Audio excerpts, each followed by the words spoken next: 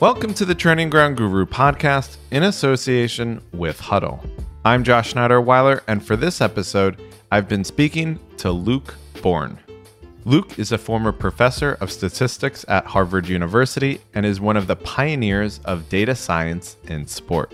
In 2016-17, he was head of analytics at AS Roma before joining the Sacramento Kings in the NBA. He is now co-founder and chief scientist of Zealous Analytics, which hopes to become the world's best sports intelligence platform. Luke started by telling me how he started his career in elite sport.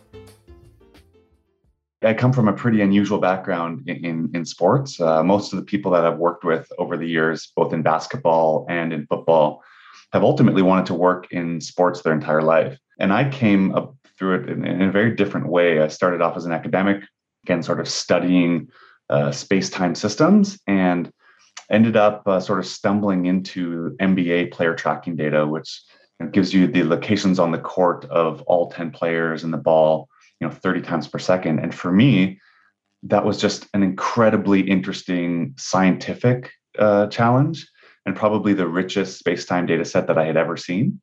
And so I really got into sports, not because I grew up with a passion and always wanted to work in sports. I got into sports because it was, without a doubt in my mind, the hardest scientific problem that I'd yet encountered. So did you watch sports when you were younger, like whether that be football or basketball or anything like that? Yeah, I'm Canadian, so it goes without saying that I grew up playing and watching hockey as my primary sport. So in fact, to this day, I'm still a season ticket holder of the Vancouver Canucks.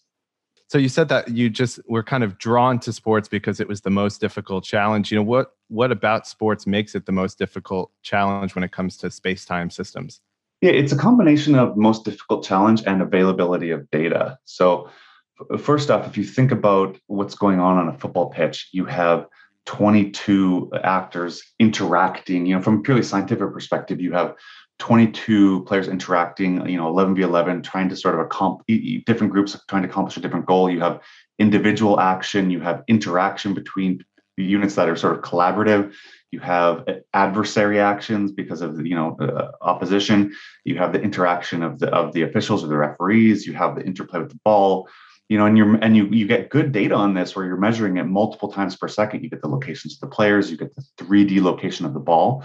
So it's just incredibly rich data. And in fact, over the last 5 or 10 years, that data has spawned literally hundreds of papers and sort of pushed forward our understanding of these types of sort of tracking data sets. And ultimately, it's led to actually advances in other domains, including like wildlife tracking, which we talked about earlier. It's led to, it's actually been taken in areas of defense and military. So a lot of the sort of things that the work that we did in sports 5-10 years ago has actually spawned all these other areas of study. Wait, I have to ask now. You said that it spawned study in wildlife. Can you be a little bit more specific? What example are you thinking of? Probably some of the earliest tracking data that we had was attaching trackers to wildlife, right? There's studies that go on where they will attach sensors to seals, for example, and then track pods of seals and how they move and interact and so on.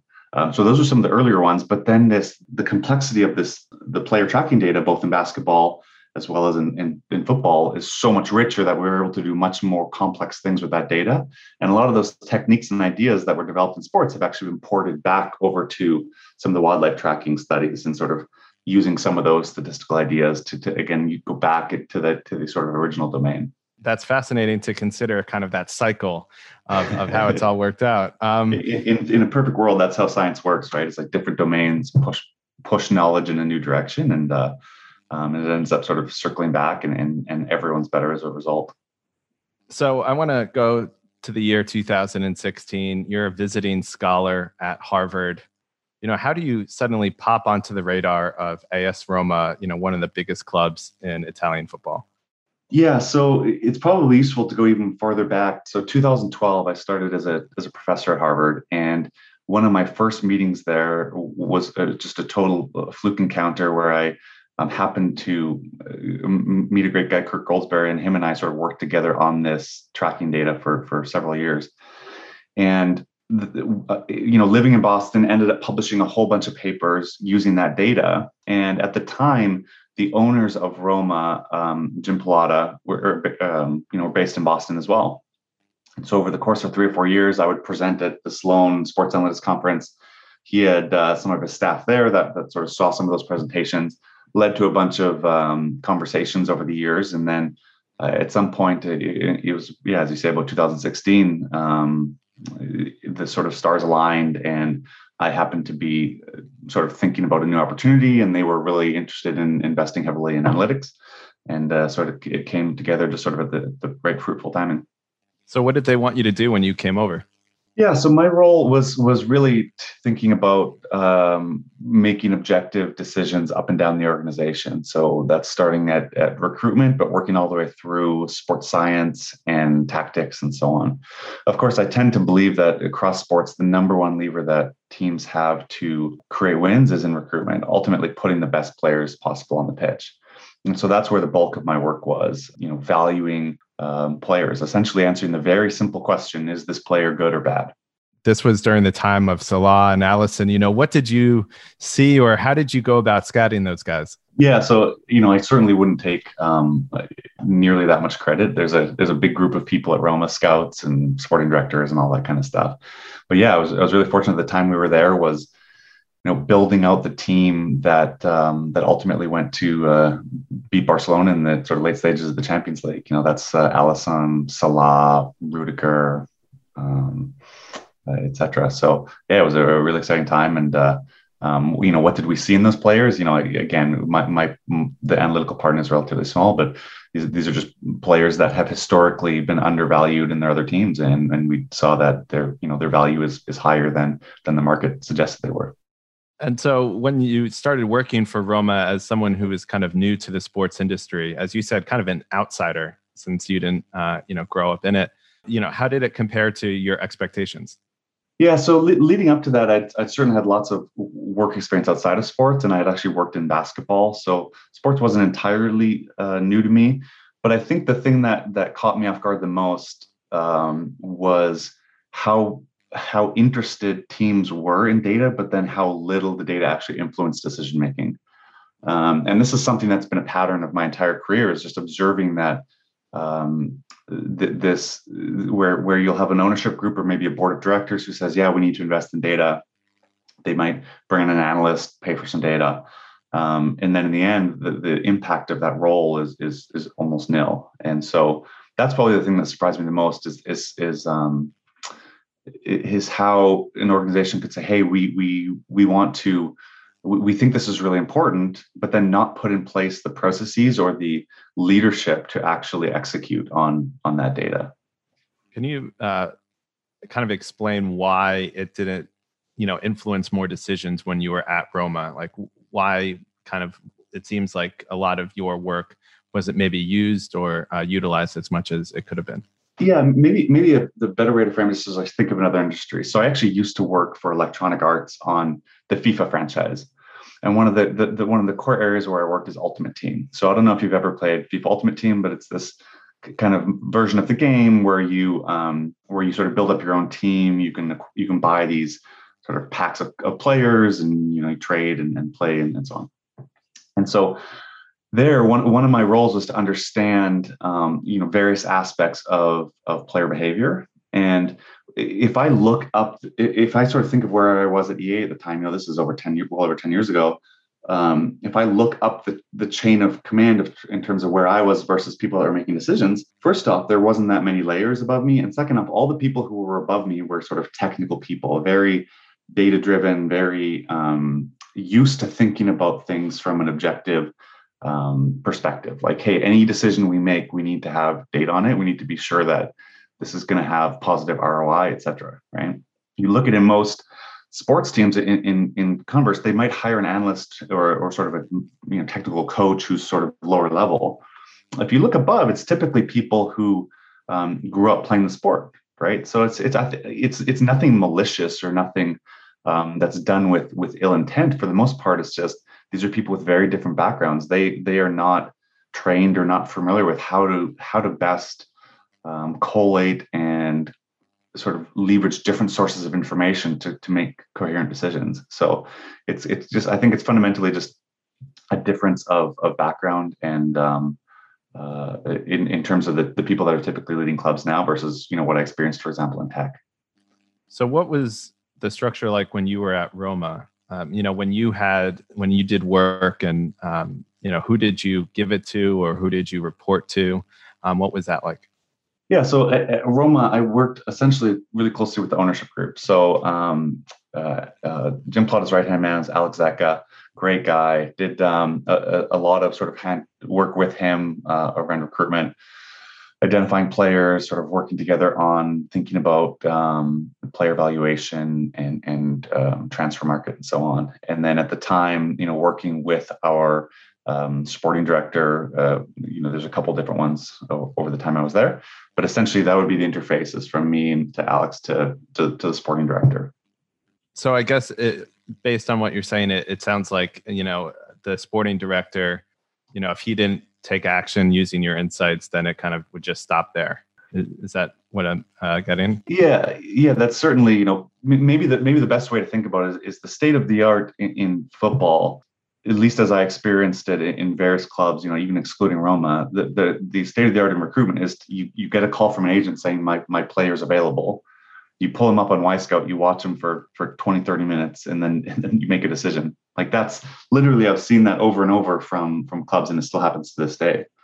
Right. So in contrast to that, you take that as the norm for player evaluation, then all of a sudden you have these like PowerPoint decks laying out all the players' strengths and weaknesses with data and percentiles, and it's like such a different world. I think it's only now where organizations are building up the capacity to be able to blend those two sources of information, to be able to say, hey, we can actually use this data and all these insights alongside scouts information on their eye test on the player. But I think for the most part, most organizations aren't in a position to be able to handle that. Interesting. TGG recently spoke to Victor Mañas, who is an assistant at Villarreal with Unai Emery. And, when he was at Arsenal with Emery, he said that, data can be a bit overwhelming, especially when you have to play every 3 days. Now, obviously, this is not in the scouting department in terms of, recruitment, at least. But, how do you ensure that kind of coaches or analysts or even players aren't like kind of overwhelmed by data, even when they do get it and are ready to receive it? Yeah, it's a great question, and probably the biggest mistake that most analysts make when they go into a club is they overwhelm everyone around them with way too much information. In fact, like at Toulouse now, I tend to I push our guys really hard to say, like, look, our post-game report, like I would be totally happy if it was a single page with a blank page with a single number in the middle of it. And he, wow. They're just drastically oversimplified because to the most part, they want to do more and more and more. And it's just overwhelming. Like it's a good reference point to think about my time at the Sacramento Kings. I spent a little over 3 years there. And, I have a PhD in stats and machine learning. My whole background is in building really complex models and understanding these really complex processes. And if I think about what I did in my 3 years at the Kings, ultimately, it was convincing people to take more 3-point shots. So fundamentally, when you boil it down, I was trying to convince people that the number 3 is bigger than the number 2. Like I spent 3 years, convincing people that 3 is bigger than 2. And that's it, right? So you don't need complex math for any of that kind of stuff. Oftentimes the biggest sources of impact you can have within an organization are really, really simple things. So kind of simplify the message is what you're getting at. I push that really hard. I always think, what are the levers that an organization can pull to get better? And usually there's not that many, or if there is a lot, you got to sort of narrow it down to say, hey, what are the 1 or 2 or 3 things we want to focus on? And then you should be able to represent that lever or that sort of point of influence in the organization with 1 or 2 numbers. So there's really no reason to go beyond that. I want to go back to your time with the Kings, because you mentioned your time there. It was really to keep it simple. How did you end up with the Kings? I think you spent 1 year at Roma. How did you make that big change to working in the NBA? Yeah, so at the time I was commuting back and forth from Vancouver to Rome, sort of like once a month or every 6 weeks or so, and it just started to become pretty significant drag. We had just had our second kid. It was a lot of my wife for me to be gone all the time. So looking for something with a little bit more stability and less travel, and the Kings opportunity came up, and the Roma was also at the time sort of mid transition to Monchi at about that time. So it was a good time for me to say, okay, there's going to be a whole bunch of change there. It's a good time to sort of try something new. From an organizational and cultural point of view, how different was it working in the NBA compared to working in football, especially when it comes to using data? Yeah, I think basketball is certainly farther along in the level of understanding of the game, as well as the level of adoption of data-driven methods for decision making. But it's certainly not to the point of, let's say, baseball, where baseball teams, there's a good percentage of baseball teams that are driving decisions almost entirely based on data. In basketball, for the most part, GMs continue to be former players, agents, and analytics and data is still a relatively small part of the overall decision on most players. So, I think there's a lot of similarities. In fact, and when I was at the Kings, the sort of senior leadership was two former star players from the Kings, right? And they were great guys. This is Vlade Divac and Peter Stojakovic, great guys, and sort of knew the game inside and out, but just didn't have experience integrating data into decision making. So that was a lot of my role is helping think through how do we best use data to sort of augment and complement decision making within the organization. And ultimately, that's the same thing I think that most people that work with football teams are doing to this day. Did you have any special tactics for trying to integrate that data? Yeah, I think back to what we talked about earlier, just keeping it really, really simple. I think oftentimes it's really overwhelming, and so one of the key things we would do is just try and keep the message as simple as we possibly can. And in addition to keeping it really simple, just putting it in language that people can understand. So trying to frame our evaluations in terms of basketball contributions that people can understand. Because my experience is that scouts and people with their eye are actually, decently good at saying this player's good or this player's bad. But when there's a lot of gray area, I think human valuation is not necessarily good at small levels of differentiation. And when you're talking to professional sports, small levels of differentiation, a player that adds 2 wins versus a player that adds 4 wins, that's the difference between a player you're going to pay 10 million a year versus a player you're going to pay 20 million a year. That's a huge range. So, I think human eyes are not good at differentiating those small of a level of change. And paying a player 20 million who should only be making 10, if you do that a couple of times as an organization, you're going to be in really big trouble. And statistical methods are really good at those sort of fine scale estimation. They're really good at saying, hey, this player is worth 10 million, maybe plus or minus 2 million. So we think this player is worth between 8 million a year and 12 million a year, but definitely not worth 20 million a year. So that's where we sort of were able to add a lot of value, is to say, okay, let's understand this player's skill and in really simple terms, make sure that we're aligned with scouts and provide context for them. But then framing the overall contribution with a lot more precision than I think us as humans are comfortable or capable of doing. Yeah, I think in baseball, they call it like WAR, wins above replacement. It's like the, kind of the gold standard. And it's quite simple, right? Wins over replacement. Right. Is there any version of that in football or in basketball? There definitely is. The unit of measure in each sport in terms of thinking about a player's contribution is a little bit different. So in baseball, the obvious thing is runs, right? It's sort of net runs, both in terms of, when you're at bat, how many runs do you score versus how many do you allow when you're out in the field, let's say, or a pitcher.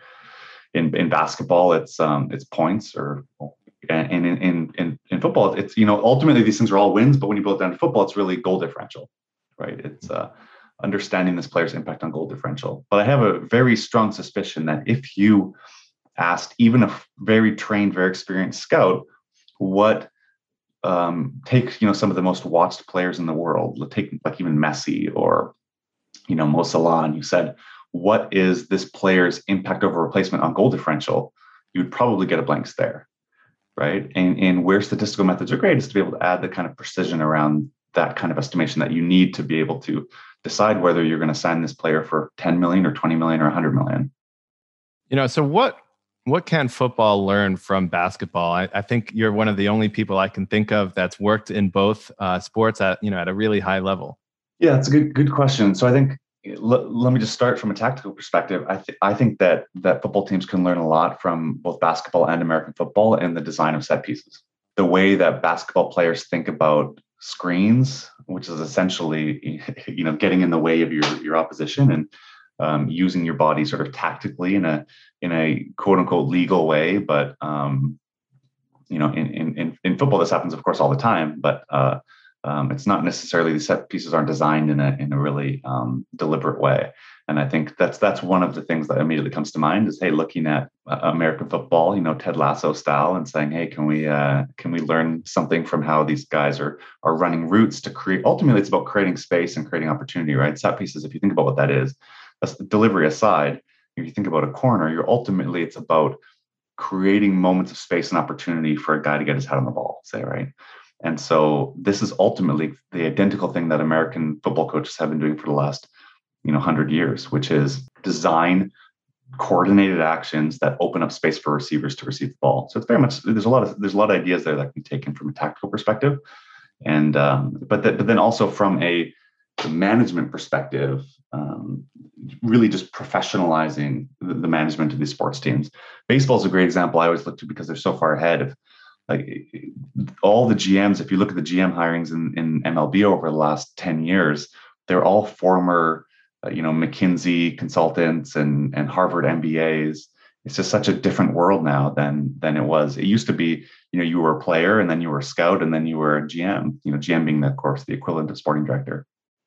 Now it's, you go, you get an MBA from Harvard, you work for a strategy consulting firm, then you sort of advise a club, and then they hire you as the GM. So it's such a drastically different path. And in the end, you end up with front offices that much more closely resemble businesses. So you mentioned, creating space in set pieces, but as space and time is kind of your forte and your expertise, I want to just expand out, not just from set pieces, but how can teams, or how do teams look at creating space, which is one of the most important things in football, in open play? Yeah, I think teams and managers in particular think a lot about this, because ultimately, football is a game of space and a game of sort of space ownership, and this is one of the things that really differentiates it from a lot of other sports. So they'll talk a lot about off-ball runs or overlapping runs to try and like pull defenders out of position to create space either for themselves or for a teammate. I wrote a paper a couple of years ago with one of my PhD students, Javier Fernandez, who we sort of looked at Barcelona and showed that, like, Messi has this uncanny ability to know when to not follow the play. So the simple example I give is when I watch my kindergartner play football, all the kids just sort of chase the ball, right? They all just run for the ball no matter where it is. So it's just like a bunch of 4 and 5 year olds running after chasing a football. And when you watch professional football, it's actually, of course, it's not quite like that, but it's actually not entirely. If you actually zoom out, you'll see that it's kind of similar, right? If the ball's a certain area, everyone sort of moves it towards the ball. That's just the way it works. Messi has this sort of uncanny ability to know when not to do that. And so he will actually, we did this really nice study sort of using the player tracking data, showing that he creates like a ton of value and a lot of space and a lot of opportunities for teammates when he chooses like not to move. So we always think interesting about like using movement to create space. Like that's the way typically people think about it, making some run to pull a defender wide, or making some sort of coordinated action with another player, sort of a third man run to sort of open up a passing lane. In this case, like it was really interesting because it sort of allowed us to think, hey, players can actually also, if everyone else is moving relative to the rest of your team or the opposition, you're moving even if you're standing still, because relative to them, right?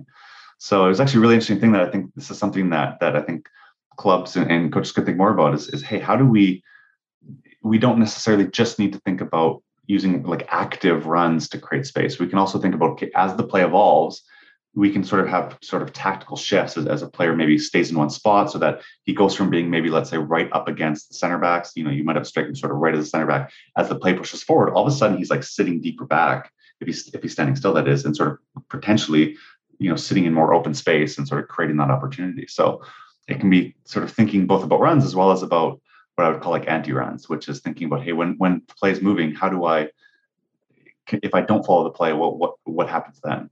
And obviously this is, quantifiable now because of tracking data. in football. So how do you quantify or use metrics to measure, anti-runs and things like that? Yeah, so the great thing is that we can use this tracking data to sort of understand a player's ownership of space. And there's lots of ways to sort of measure that, but maybe the simplest way to think about it is that one of the easiest ways to sort of measure space is to say, if I dropped a football on a very particular location, which player would be the first one to get there? That's maybe the simplest version of space control. And so you can imagine that you have this like image over the whole pitch, which says, for every location on the pitch, who would be the first player to get there, given what we see right now?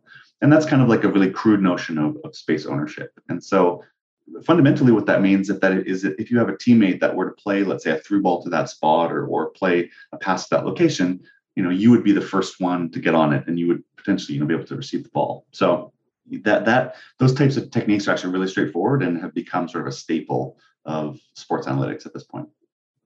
So what metrics do you look at or look for when you're trying to evaluate, creating space? I think I read one of your old papers where you talked about EPV and PV with, you mentioned Javier Fernandez of Barcelona.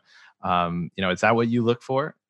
Yeah, the way I tend to think about player evaluation across sports, this is true in baseball, it's true in basketball, true in hockey, true in football, is to understand what the current expected value of a play is. And then from there, understand what the individual players are doing to increase or decrease that. Right. So like a very simple example, if you take a team's about to have a corner, for example, let's say, just to make up some numbers here, let's say on average, corners are scored 1.5% of the time. So that means, you would expect if you did this 200 times, 200 of these corners, you're going to score 3 times, right? So 1.5%.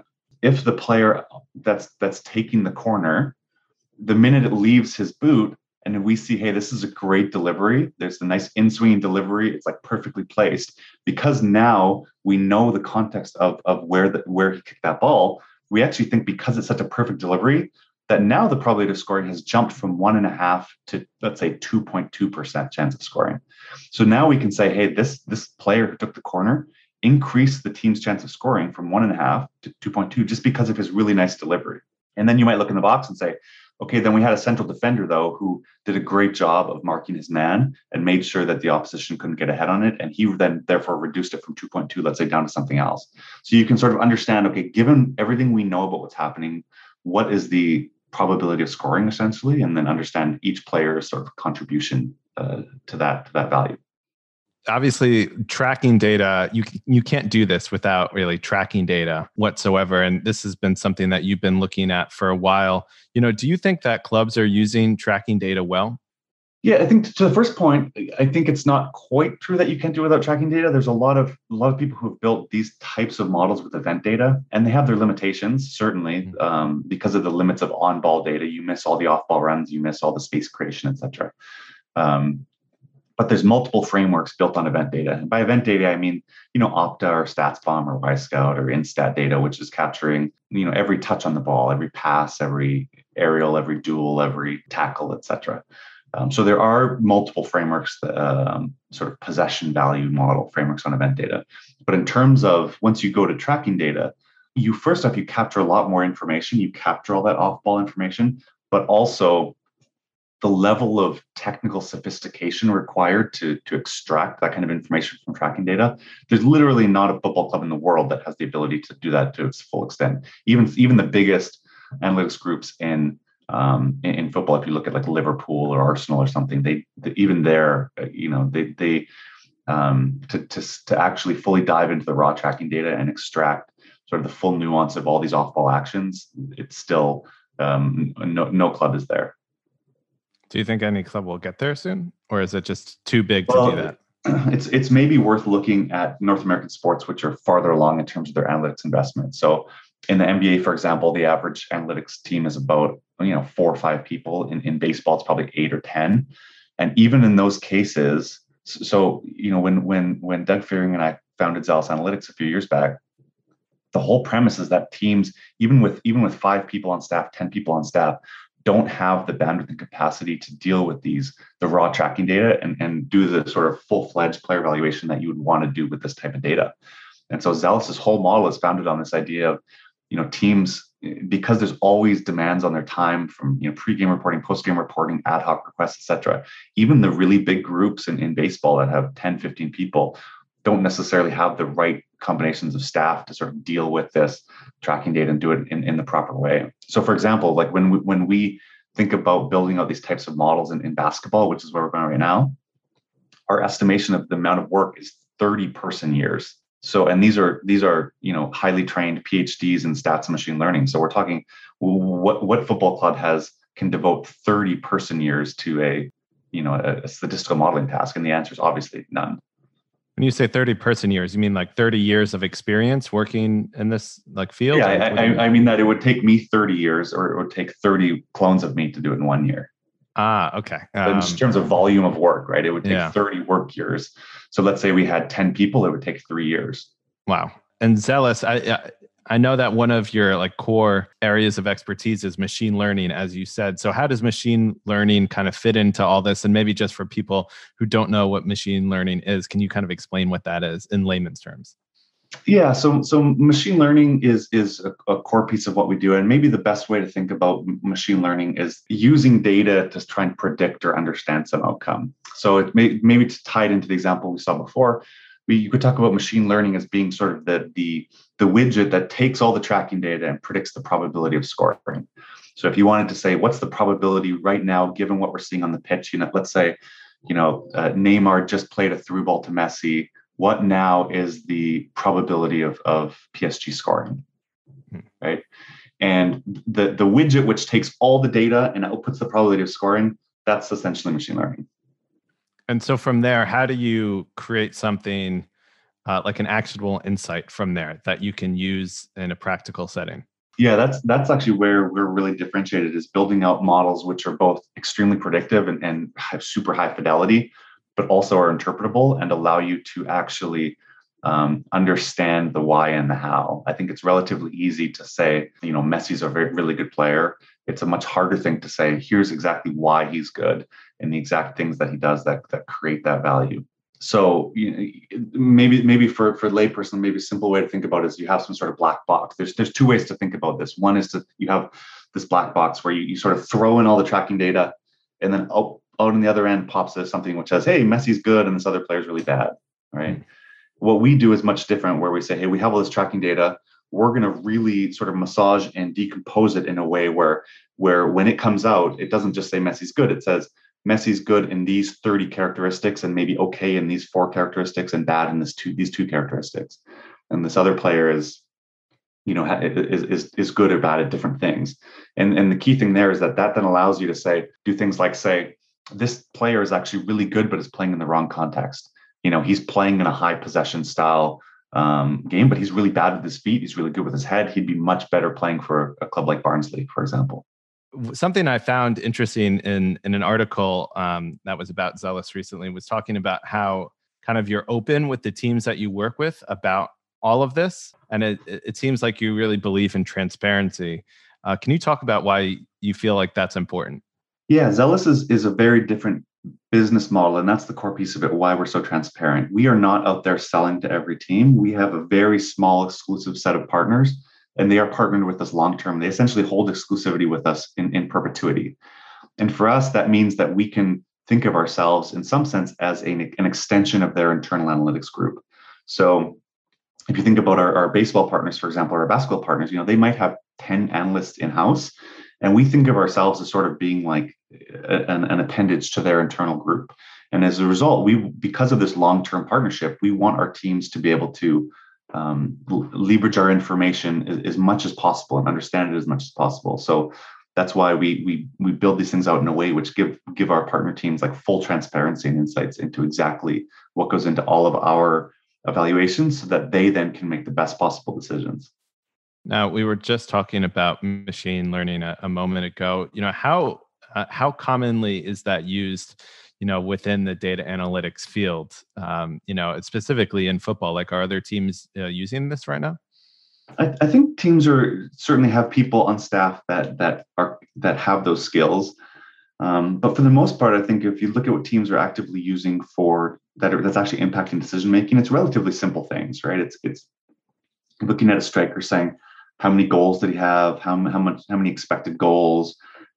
Maybe they're getting a little farther and talking about expected assist, which is to say, of the passes you make, how many do we expect would be assists based on the quality of the pass and all that kind of stuff. They're kind of doing simple count metrics. I think there may be one or two clubs in the world, but generally not many who are using machine learning. And not surprisingly, when you think about the level of complexity it takes, the level of technical skill it requires to sort of build those types of models, and then ultimately the challenge with interpreting and integrating into a decision-making process, it's much easier for a sporting director to understand, hey, this player got me 10 goals, or maybe a step further, this player had 8.5 expected goals in the season, and how that's going to translate to my team, than it is to say, this player increases the probability of scoring by 3% when he touches the ball on the right flank. Like, how do you act on that? Right? Yeah, I mean, that's what I'm thinking right now, right? Like, because I was reading this paper, and they were talking about like automated video assistant coaches and like AI prescriptive models, and to me, like, as it sounds fantastic, but I wonder like how actionable is all of this? Yeah, there's a big gap between academic papers that are out there and the actual things that are useful for a club. As I talked about earlier, I think I think the perfect post-game report in some regards is a blank sheet of paper with one number on it. And I'm being a bit facetious here, but in contrast, the things that are out there in academia are really complex models with really would be a significant stretch to implement and execute on within a club. So this is one of the challenges Club finds is to say, hey, we want to use data and we want to improve our decision making. Well, it's like a huge world out there of analysts with drastically different skill sets, different data providers, tracking data, event data.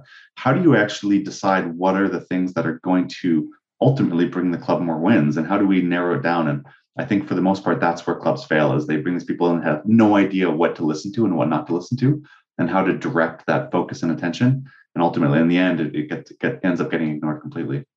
So you have a really interesting role in that not only are you the co-founder of Zealous, but you're also a co-owner, board member, and executive vice president of Redbird, which is a really interesting company. And back in March, Redbird reportedly purchased an 11% stake in Liverpool's owners, Fenway Sports Group, for a little over £500 million. And Redbird also owns the majority share of Toulouse, which is a club in France and a prominent cricket team that I believe we've already mentioned. So since you work at both companies, what is the relationship between Zealous and Redbird? Yeah, so Redbird is a private equity fund based in New York, a great group of guys. And maybe the simplest way to think about it is they are one of our shareholders at Zealous and one of our partners at Zealous, but then also sort of work hand in hand in some sort of, as you say, these various sporting projects. So we run Toulouse with them, have an investment in the Rajasthan Royals. So they provide a lot of great business context for us, and are sort of really our partners in multiple of these different projects. Are they the main investors in Zealous? I mean, I know Zealous is like quite a big company in its own right, and I think you're like one of the biggest data companies now at this point. Yeah, we've grown relatively quickly. We're not a data collection company, so we're really just we're really like an insights company working across sports. And yes, Redbird is really our primary financial partner. So I mentioned that Redbird is, invested 11% in Liverpool. Do you interact or, work with Liverpool's data team at all? I mean, on TGG, we've talked about how they're one of the leaders in this area.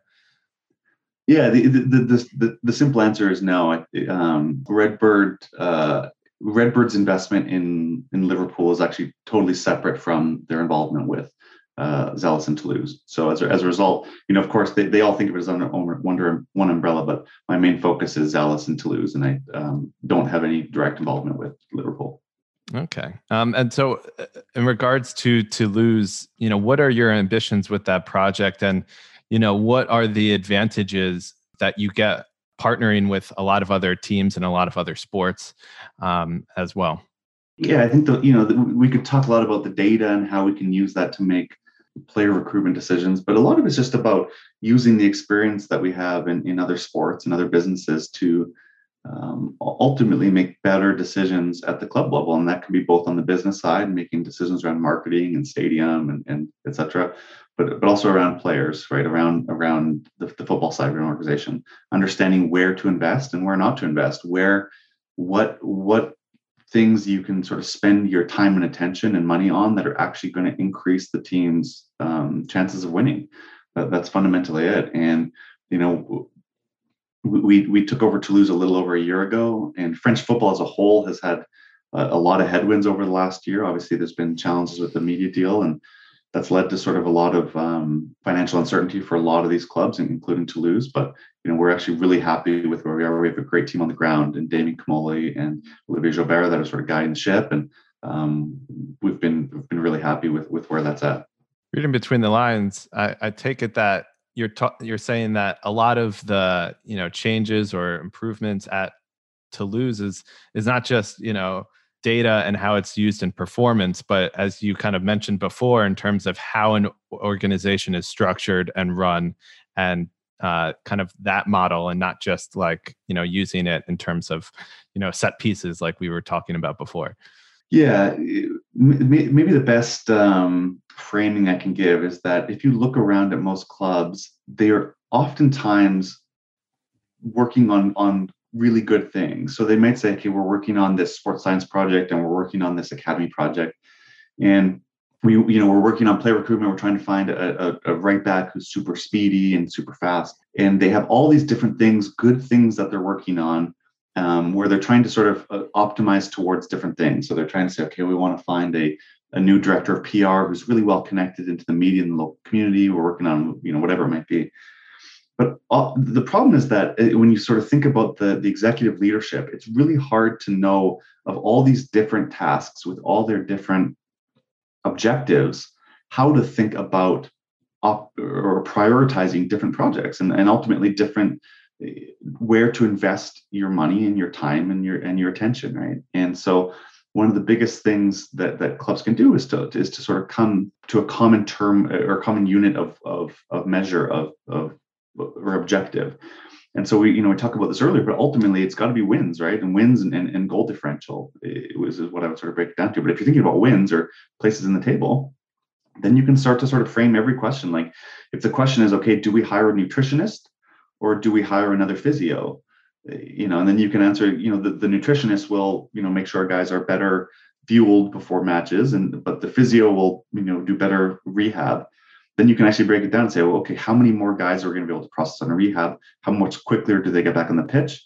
What's the impact there, do we think, on, give me even just a back of the envelope calculation on how that impacts, what would be the impact on wins, let's say, or place in the table? Because ultimately it's like we could take that dollar and we could spend it on another player.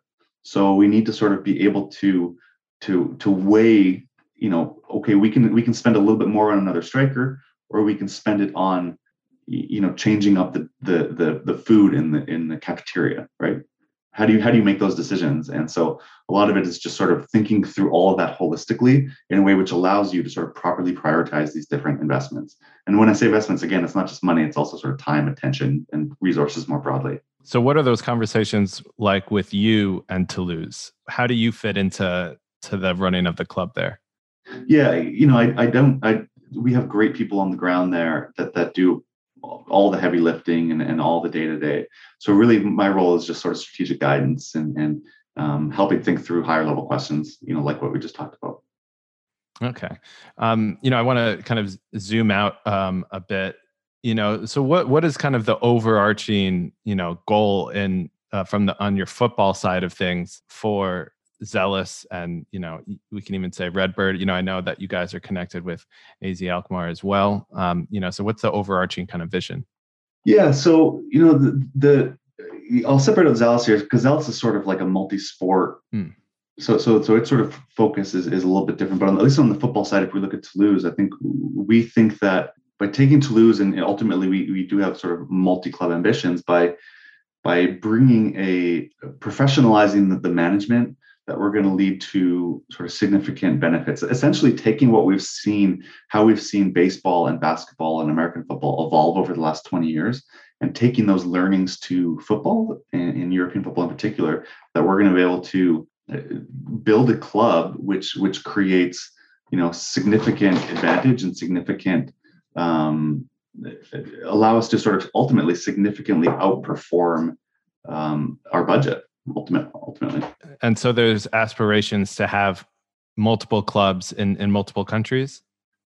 Yeah, it's sort of a long-term goal and not something that we'd ever want to rush. But like we're quite opportunistic when it comes to that. We've realized that if you do this poorly, you can end up it's not necessarily a good thing to have multiple clubs. I think you can easily put yourself in a position where you're running into like competitive problems, right? Like, someone who probably wasn't thinking would go and say, "Oh, let's buy 2 Champions League clubs," and then quickly realize that you can't do that. UEFA wouldn't let you do that. But there's also some really nice benefits if you do it properly to all the clubs, and it actually improves all the clubs. It allows you to create better talent pathways for your players, create better opportunities for your coaches. You just need to look at Red Bull to see how that works, right? And really nice coaching pathways through their system so that they end up in a position where, hey, they're not out like searching for external coaches all the time. They have a really nice training and development pathway for their coaches, and it's ultimately their multi-club system that allows them to do that. So if we look kind of big picture, what are the big trends that you're seeing in the future of football data in the next 1 to 3 or 1 to 5 years? Yeah. So one thing that's happening really rapidly is teams are hiring analysts. So they're either because they have a clear strategy of how they want to implement it, or because it's just the way things are going and we feel like we need a data guy on staff, right? And this the same thing happened in basketball sort of 10 years ago, maybe 15 years ago. Happened in baseball 20 years ago. So this is not surprising at all. And that's probably the main trend we'll see is most teams having someone in-house who can understand and interpret data and ultimately put the clubs in a place where, should they want to use that data, can help them sort of better understand tactics and player evaluation, all that kind of stuff. And, just personally, what are the big questions that you're exploring or trying to answer at the moment? Yeah, that's a great question. My focus tends to be aligned in 2 ways. One is the first is on the technical side. How do we ultimately get the best possible valuation on athletes and ultimately on winning? So athletes, tactics, etc. And thinking a lot about firstly, how do we fuse data with the sort of, when we talk about machine learning or the statistical models that sit on top that ultimately sort of turn that data into actionable intelligence and value? And how do we combine that with other sources of information like intel and contract information, financial information, scouting information, and to ultimately get the best possible valuation of players across sports?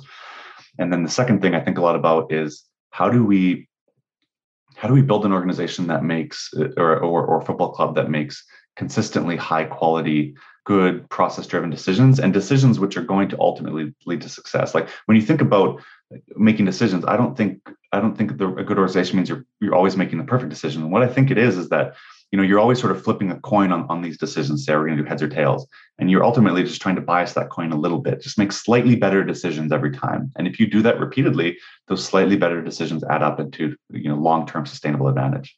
Well, I just want to thank you so much for taking the time today. It's been an absolute pleasure speaking with you.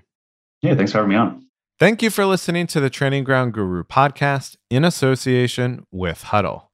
We'll be back next month with another episode. In the meantime, you can follow our latest updates on the website and on Twitter @ground_guru.